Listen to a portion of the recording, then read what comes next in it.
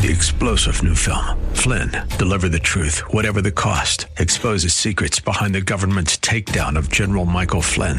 Flynn knew what the intel world had been up to. He ordered the first audit of the use of contractors. This set off alarm bells. He told the truth. He was the most dangerous person for Donald Trump to hire. They had to get rid of Flynn. Flynn, deliver the truth, whatever the cost. Available now. Watch it today. Go to salemnow.com. salemnow.com. Where do you find the source of love? Where do you find the source of all joy? A closer look at these affections is the subject of our time next, here on Truth for Today. Join us.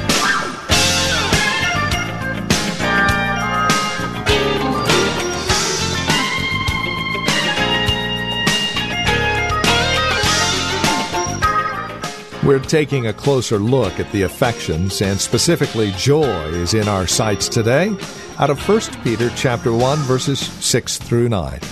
Welcome. This is Truth for Today with Pastor Phil Howard from Valley Bible Church in Hercules. We're continuing with Pastor Phil's series called Finding Pleasure in God. Now, this is a tall order, as many of us are duty-bound. But the delight comes in His love for us and our joy that we find in loving Him back in return. With more, here's Pastor Phil Howard with today's broadcast of Truth for Today. Look at 1 Peter 1:6, and then we'll just read. In this salvation God has given you, you greatly rejoice, though now for a little while you may have had to suffer grief in all kinds of trials. So in the midst of unpleasant circumstances, they're rejoicing. Kind of like James 1:2, count it all joy when you fall into diverse temptations. Now that is a weird piece of advice. It absolutely is a cruel piece of advice until you understand it. Count it all joy when your car gets broken into. Count it all joy when negative things happen in your life. You said, you must be kidding, God. He said, no, I'm working it for something that will produce a good benefit. And in James, it's maturity. And here he's saying, hey, this is going to work for you.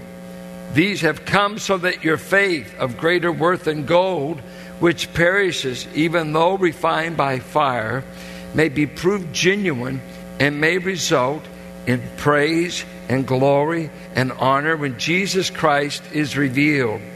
Though you've not seen Him, Peter had, they had not. What is the response? You love Him. You've been affected so that you love someone you've never seen. And even though you do not see Him now, you believe in Him. And you are filled with an inexpressible and glorious joy. For you are receiving the goal, or one of the designated purposes of your faith, the salvation of your souls. You are in the present tense being delivered, your soul. And part of your soul involves your emotional life. Ultimately, everything about you will be saved, our body, our soul.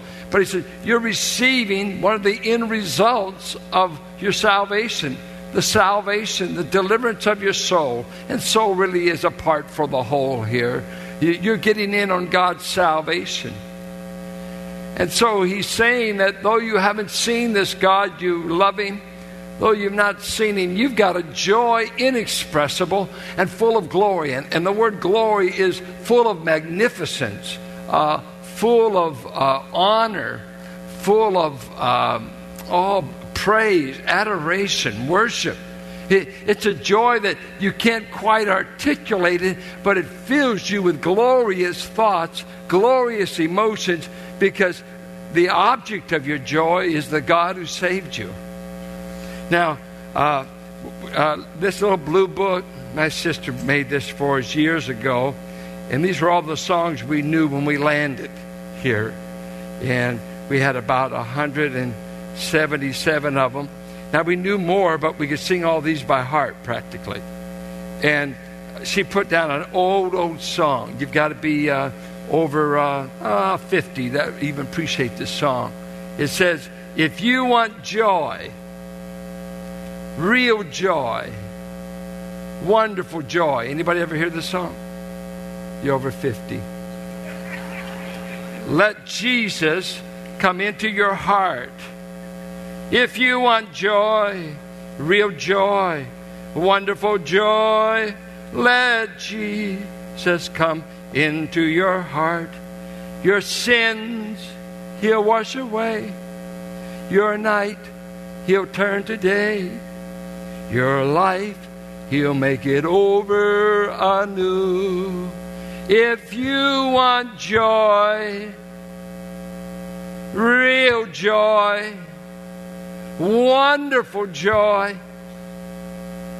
buy a brand new car. No.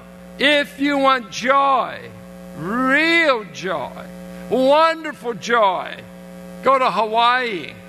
No, there's sin over there too. If you want joy, the center of joy is Christ. The Gaithers, along with Richard Smallwood, a phenomenal pianist, wrote a song, Jesus, you're the center of my joy. Everything good that I need comes from you. You are the center of my joy. What is the Christian experience? I want to talk about joy today. Once we believe the gospel and trusted in it with our hearts and our minds, what is the common experience? And that's what we've been looking at, the affections. And I will just go either next week or another week, because it's the whole Bible, seemingly, of how God affects those who know Him. And when we talk about these affections, we're not talking about Paul, who had an out-of-body experience and was caught up to the third heaven, and no one's ever had it before.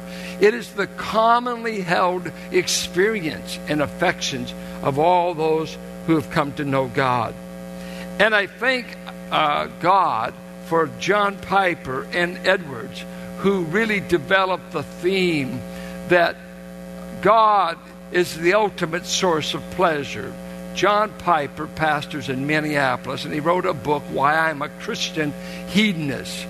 And the term in itself seemed offensive. Why I find my ultimate pleasures in God, for I believe the chief end of man is to glorify God, and he translates it, by enjoying Him forever. There's no glory you bring to God if He is not a joy in your life. Does your God, the very thought of your God, bring joy? Let me read some things here. God is not often looked upon as the object of our pleasure, but many times He's a dreadful thought. An angry, maybe moody God, judgmental, like the gods of ancient history. He's the God that's looking down, and any time He catches you smiling, He makes a new rule against that. A God who would not even entertain the idea of pleasure. It seems almost sinful. That seems to be what Hugh Hefner came up with, pleasure, sensual pleasure. No. To glorify God by finding pleasure in Him now and forever. Does your God bring you pleasure? If not, you don't really know the true and living God. Now, something that's deceitful here is sin brings you pleasure. That is God's competitor, sin.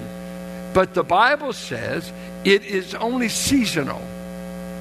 Hebrews 11, Moses gave up the pleasures of sin for a season. And how many of you found out sin has a pleasurable season? Maybe in your youth when you don't know a lot of things, but the whole journey in sin is not pleasurable. It brings death, it brings destruction, it brings pain, it brings wages that destroy. And so sometimes we think of God like a kid that is told, eat spinach, it's good for you. And so he said, we know it tastes lousy, and compared to chocolate cake, there is no comparison. But God's good for you, but you just won't find much about him that tastes good. You ought to come to him. Because, we're Puritan. We've got all these strict rules. Matter of fact, we don't even enjoy sex. Our children come by immaculate conception. And that's what they said about the Puritans. Did they even smile? All these morbid-looking kind of Christians and views. God could not. I used to think as a kid, I like to be a Christian, but I'm not ready to die. And you got to die to be a Christian to live like these people. You only need God when you're going to cross over. Because in life, he's not a fun-looking God, from what I see in many believers. And so, I think we get stuck with this dilemma. It is hard to recommend a God that's making you miserable. It's hard to sell people on something that you don't enjoy. And so, I understand from the Bible, God has chosen two people to advertise him on the earth as being glorious. And that was Israel in the Old Testament and the church in the New. And I want you to look at Deuteronomy 28, what God said to Israel when he's warning them of coming judgment. Look at what he says. He said, if you forsake the covenant that we're making and you turn from me, it will be hard on you. And he enumerates all these curses. But notice this strange looking thing in Deuteronomy 28:45. All these curses will come upon you. They will pursue you and overtake you until you are destroyed, because you did not obey the Lord your God and observe the commands and decrees he gave you. They will be a sign and a wonder to you and your descendants forever. Because you did not serve the Lord your God. And I think many of us would just stop there. Because you didn't serve God. Why didn't he just say that? Do you have the verse? There was a way he wanted to be served. And what were the two things that should accompany it? Joyfully and gladly. And this was in the time of prosperity. You couldn't do it. I find prosperity doesn't make people more happy. It doesn't bring more real joy. The most joyous times, I think, sometimes in my life, is maybe childhood and aunts and uncles and little churches that could out-sing anything we do here, because everybody sang, and we were in small buildings anyway. There'd only be 80 of us, but we'd bust the roof out because everybody sang. Everybody seemed to play an instrument. We just had a ball worshiping God. We worshiped him gladly and joyfully. And he said, because you didn't do this in a time of prosperity, therefore in hunger and thirst, in nakedness and dire poverty, you will serve the enemies the Lord sends against you. He will put an iron yoke on your neck until he has destroyed you. And this is exactly what happened in the exile. Look at another passage, the history of the race, Romans 1. And of course, in these studies, they're topical and thematic, so you have to break in your Bible a little bit with me. Look at Romans 1:21. Romans 1:21, sixth book of the New Testament. Although they knew God, they neither glorified him as God. They found no honor in him. They saw nothing praiseworthy in him. They saw nothing to adore about him. They brought him no glory. There's no glory in this God. Well, every man's got to have a God. What do you recommend in place? Well, we'll worship a snake. We prefer the calf god down in Egypt, the golden calf. We like to worship animals. We like to worship stars. This God, the God revealed in the Bible and the Red Sea and creation, this God just doesn't appeal to us. He's easy to leave and create another God. We find no glory in him. And give thanks. What for? What's there to be thankful for? But their thinking became futile, and their foolish hearts were darkened. So Israel, I'm warning you, if it ever comes where you don't serve me with gladness and joy, I'm going to lead you into exile, and I'm going to put a yoke on your neck, and you're going to realize what you had in me in good times and why you should have enjoyed me. Race, the human race, you know what your problem is? You have fired God from being God because He is no longer honorable, adorable, pleasurable, desirable. And you said, I'd rather bow down to an animal and kiss the head of a cobra than I would to acknowledge the God of all creation. So what does God do in such a race? In Romans 1, He said, I'm giving you up, everything except the gospel. I will extend the gospel to you for nearly 2,000 years, and that is your only hope of getting out of such futile thinking. Coming to Christ and rediscovering that our greatest pleasure and our greatest joy is to be found in the true and the living God. So let's I gave you some notes for your devotions during the week, and I thank Donna for doing. Donna works because I don't get this stuff done till late Friday. She works even on Saturday, and if we find this in the garbage can, we're finding you $5. Don't let I find it. And thanks, Donna. And the whole church owes you a gratitude for doing that. Let's look at these verses here and just give you an idea of what the Bible says. Rejoice in the Lord and be glad. And the first thing you're going to say, for what? Rejoice? Come on. I'm a Christian. Griping is the in-house sport. Murmuring is a Christian virtue. No, it always kills us. He says, be rejoicing. And think of praise, rejoicing, thanksgiving. He said, well, what is the object? Here's the thing. What is the object of your joy? Is it Jesus? Is it a relationship? And he says, thy statutes, the word of God, keeps giving me something to be joyful about in God. And he says that, right? Psalms 19. It says in Romans 5, I'm just kind of underlining these verses. We'll get to some points later. Romans 5, we were saved in hope whereby we exult.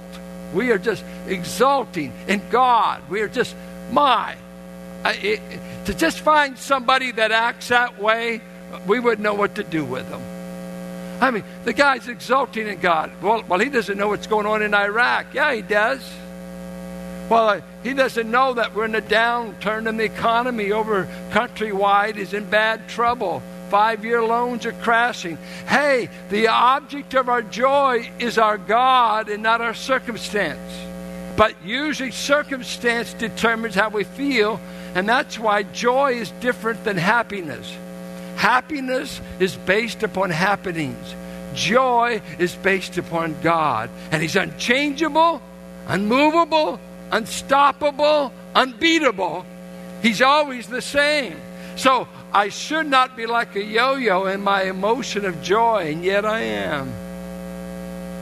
And he tells these believers, you're rejoicing even though you're suffering, because the object of your joy hasn't changed. I know I'm talking in another tongue to some of you, but just bear with it. Because we've been taught you have to have all this stuff. Everything's got to go just right. To have joy, you ought to be having a new car. You ought to be in a prosperity. No. All of that is imported to the Word of God. Our God is our pleasure, our joy, or is He? He goes on to say some verses like this. Rejoice in the Lord. And again, I say rejoice. Now, I say again, I'm profoundly shocked and moved that God can command my emotions. Who does He think He is? Hey, do you think I just snap in the emotion button? Is it a sin not to obey, rejoice in the Lord? And again, I say rejoice. Why? It's a command, is it not? Delight yourself in the Lord. Well, I'm not. And I'm okay. Is it disobedience? So it's an amazing thing that, I'm shocked because some days I don't feel like being rejoicing. It feels like a good day to gripe. I want to be cranky. In the Spirit, of course. In the Lord. And sometimes Carolyn will say, some days, you haven't said a good thing all day. And I'm saying, I want you to repent before Sunday, or don't tell that to the church. My image is based on this. Who are we kidding? Say, what's your problem? One time, Luther's wife, Luther was in his study, and she came into his study, and she was all dressed in black for a funeral. And Luther says, hey, what's going on, Catherine? Who died? She said, haven't you heard? God did. He said, that's sacrilege. She said, well, the way you act, I assumed he died.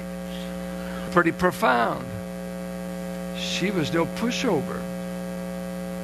But he was out there whining, carrying a mighty fortress is our God, and then he's in the mully grubs, and he's down, and come in here, God died. I imagine he wanted to choke her.